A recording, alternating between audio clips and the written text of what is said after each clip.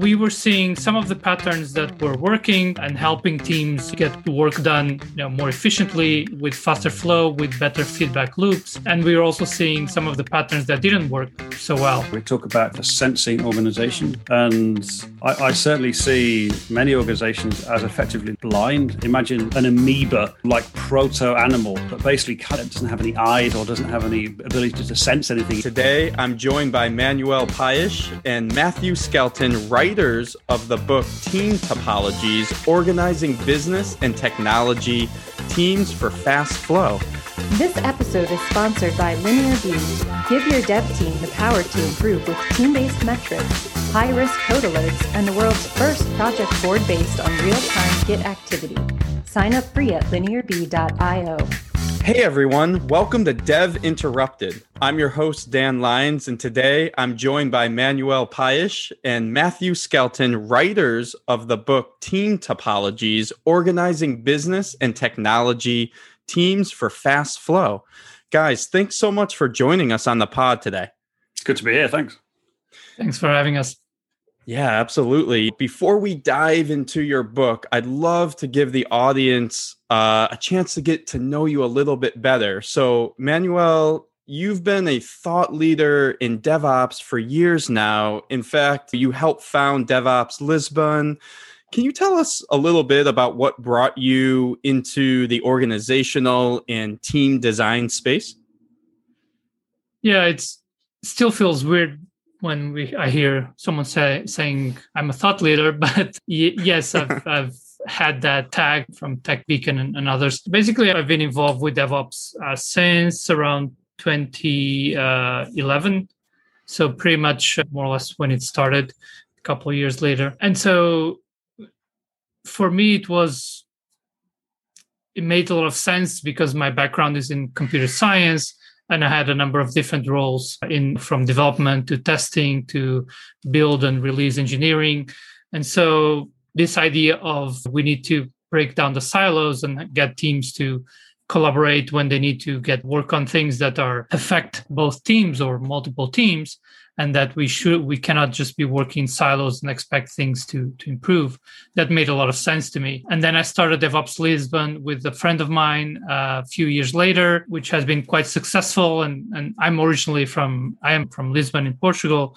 And so it was really great to see a community start forming around the ideas of DevOps over there. And we have, I think, more than 4,000 members now. So that's really great. But over time, and when I started working with Matthew, so we met at the conference in 2015, and Matthew had already started talking about DevOps topologies. And I found that fascinating because, again, was looking at the team side and what are the challenges to improve the way that organizations work and get things done, basically. And so I started working with Matthew as well. And again, we were working around DevOps and continuous delivery. But often clients thought what they need is better tooling and better practices. And that's really just the start of the story. You always end up realizing, actually, there are problems here in terms of how teams interact or don't interact and lack of understanding of the purpose of team and who are their customers and things like this. So it was around that time that I got started to really focus more and more on team design and interactions.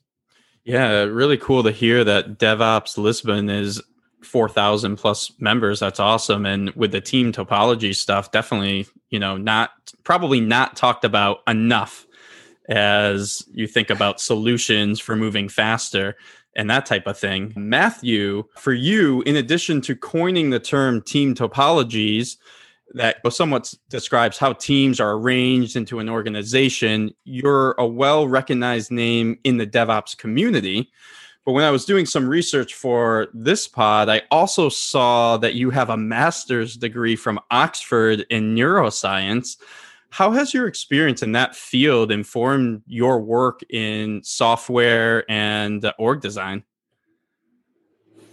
That's a great question. Thank you. So yeah, my first degree was from University of Reading in the UK in cybernetics and computer science. On this computer science side, the core ideas around networking and operating systems and writing software and all that kind of stuff. But I also did a bunch of stuff around cybernetics, which is control systems, basically the science of control theory, feedback loops, that kind of thing. But it was applied to all sorts of different situations. We obviously in the lab we did experimental stuff with electronics and things that are easy to experiment with, but the theory was applied, or the principles were applied to situations like organizations, in fact, but also planets, so planetary science, and we did some stuff around psychology and so on. So systems as a general principle. Some of that stuff got me interested in how the brain works. I got a scholarship actually to do the master's in Oxford, master's in neuroscience. Now, the word neuroscience nowadays, 20 years later, can mean something a bit popular, a bit like popular science about how people think the brain works. It doesn't mean that. Certainly didn't mean that back then.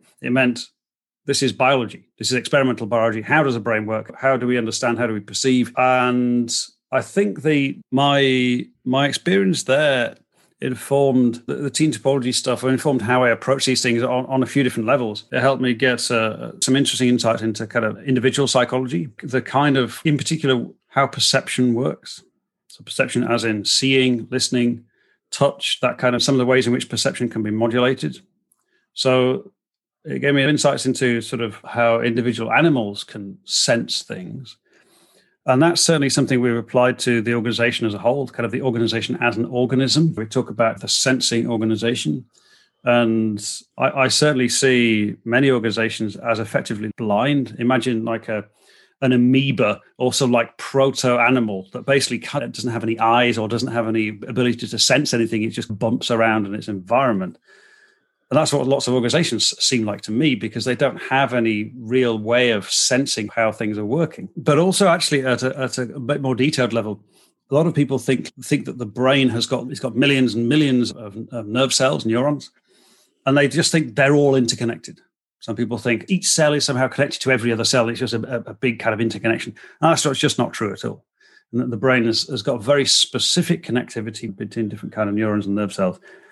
And it's that kind of specificity, that kind of specific sort of connectivity that is part of the reason why, particularly human brains, but animal brains and so on, are so amazing. There's some very specific kind of interactions between different parts of the brain that definitely influenced my thinking on the 3 interaction modes that we talk about in team topologies and the 4 specific types of team. I'm not trying to recreate the brain, but there's definitely different kinds of brain cells and there's different kinds of interactions between them. And I'm pretty sure that influenced my thinking in terms of the different team types and interaction modes for sure.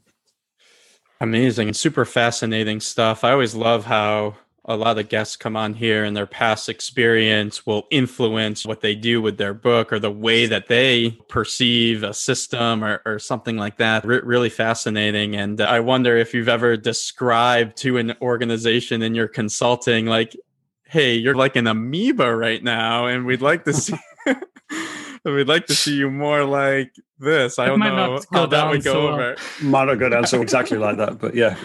Yeah. So, the two of you have been working together, for several years now, and you wrote the book together, the Team Topologies book, which has been recognized as a top new product management and business book. So doing really well there. Manuel, would you mind giving us a quick intro into the book and how it came to be?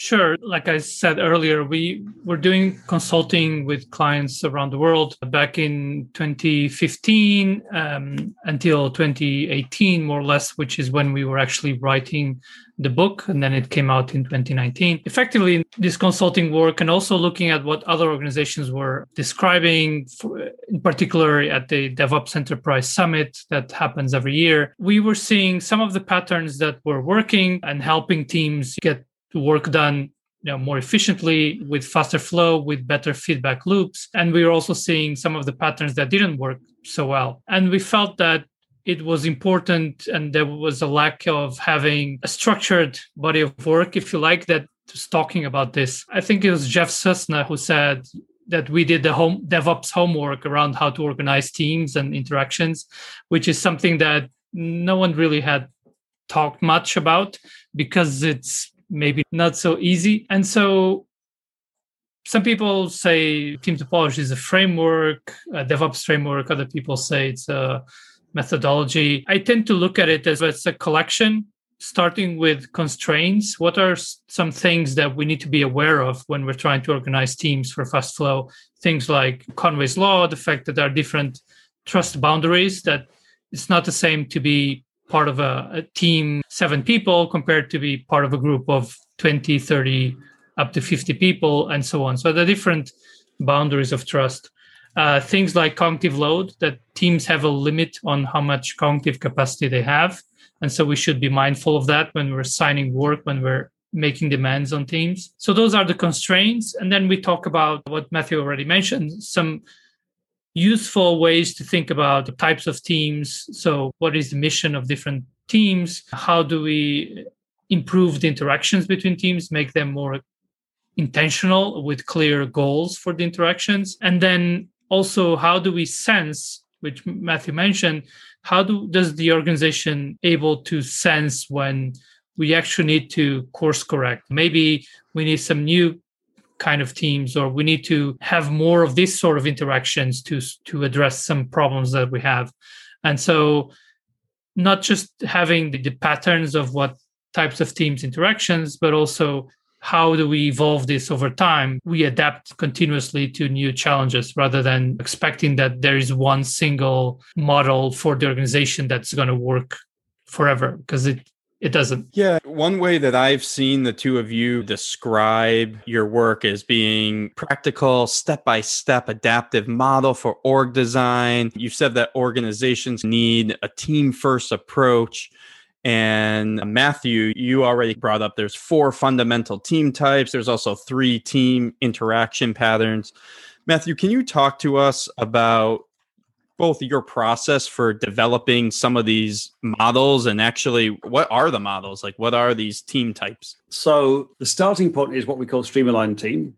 So it aligns to a stream of change inside the organization, whatever that kind of stream of change is. In other words, there's a kind of continuous flow of software systems, so software changes. And the streamlined team is a starting point. It has end-to-end responsibility for a particular, say, product or service or domain or thing that we're building. And end-to-end, in other words, there are no handoffs. We're not handing off to anyone. And that's because handoffs between one team to another is one of the worst blockers to a fast flow of change. You can model that mathematically using some of the principles from people like Donald Reinertsen and mathematical queuing theory and things, or you can just look at it in an organization and say, each team is waiting on multiple other teams. I mean, in some organizations, what's called flow efficiency, which is the amount of time that teams actually spend doing real work, is incredibly low. A typical flow efficiency for lots of organizations is 15%, which means that 85% of the time, the vast majority of the time, is not spent doing work, is spent waiting on other teams. That's just incredibly ineffective, incredibly inefficient as well. And so what we're trying to do is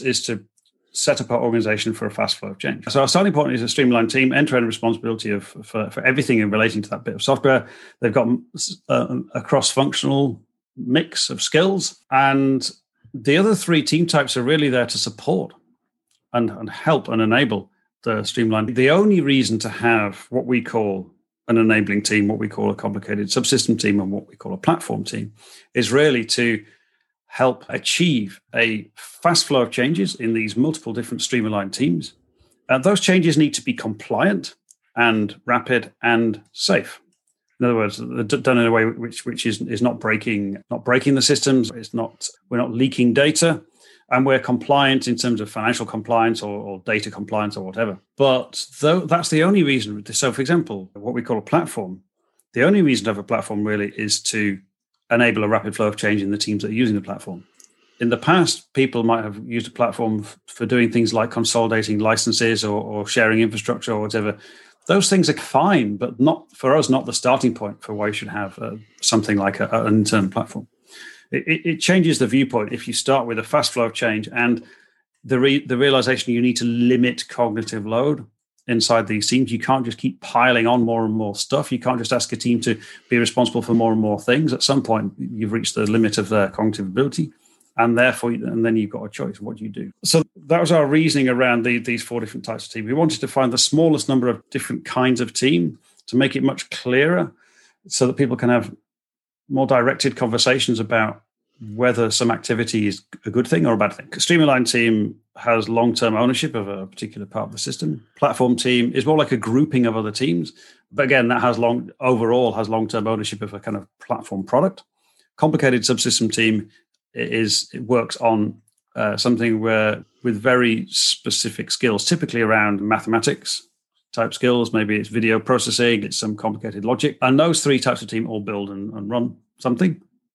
The enabling team does not own any piece of software. They are there as experts to typically help streamline teams to increase their knowledge, increase their awareness, adopt a new approach, something like that.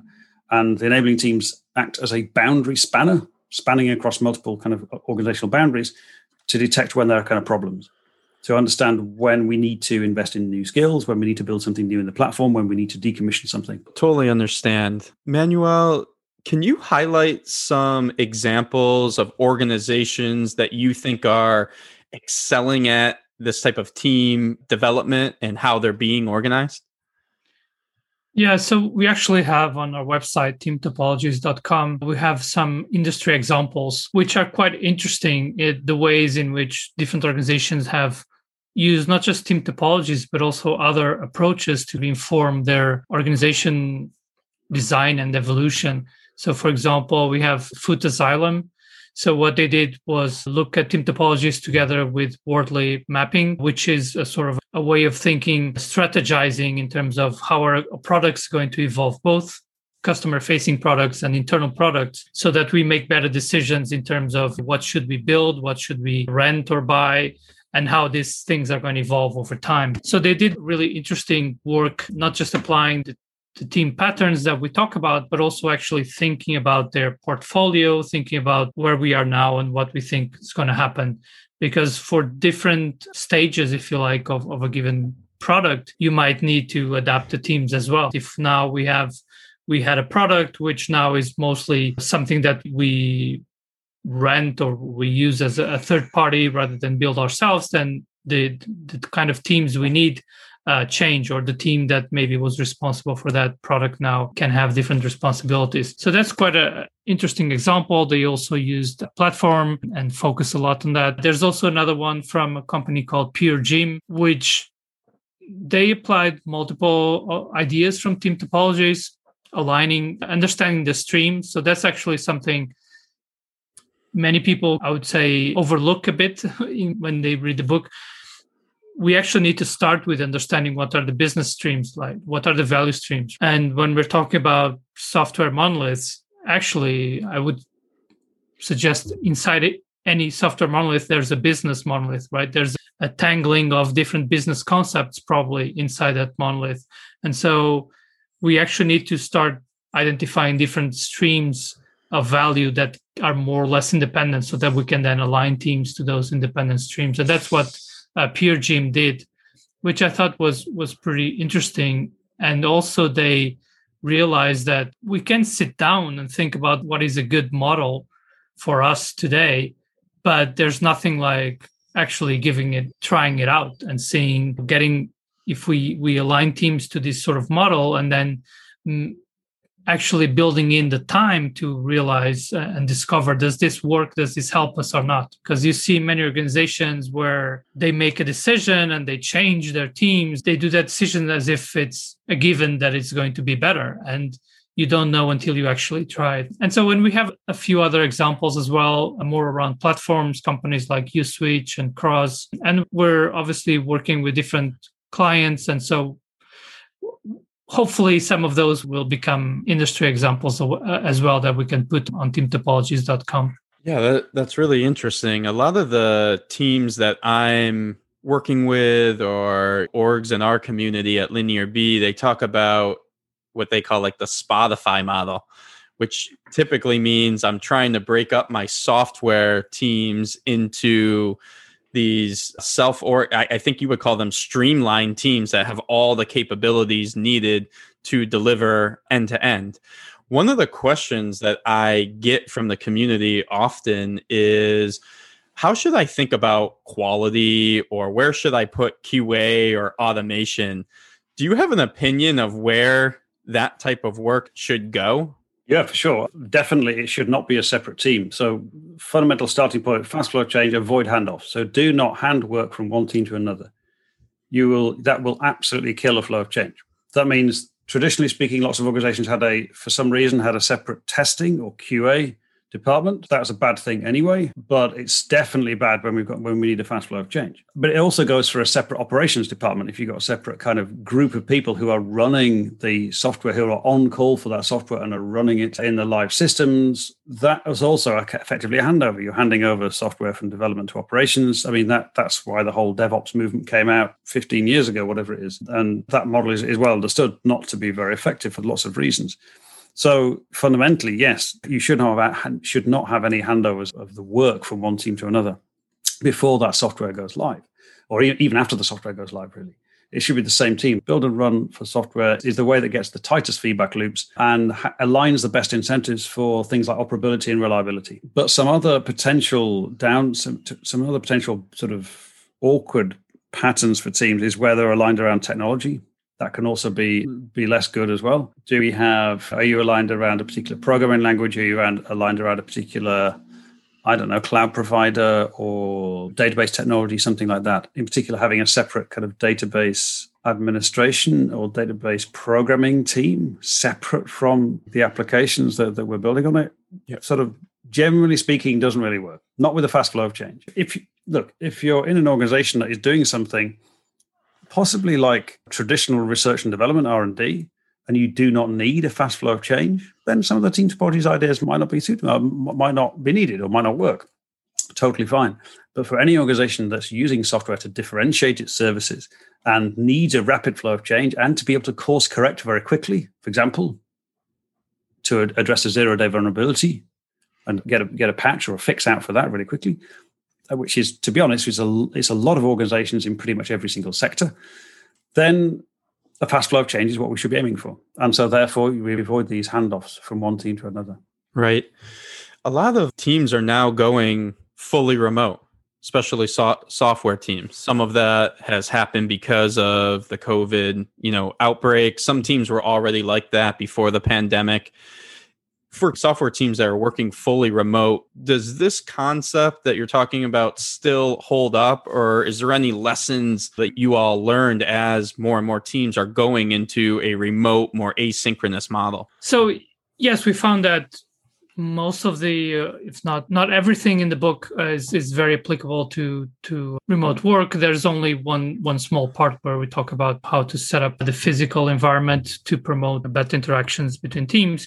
But the ideas are applicable in remote setup. In fact, what some organizations are starting to realize, at least the ones that want to understand how do we leverage the remote work to our advantage rather than trying to replicate the office way of working into the remote, which doesn't always work very well. But the ones that are actually actively trying to leverage the remote or hybrid and in their benefit, they realize that we need even more kind of intentional ways of teams to interact, to collaborate, to have better understanding of how they're related to other teams, how do they find information that they need. So things that we talk about in the book, like the team API, thinking about trust boundaries, also in virtual communication space.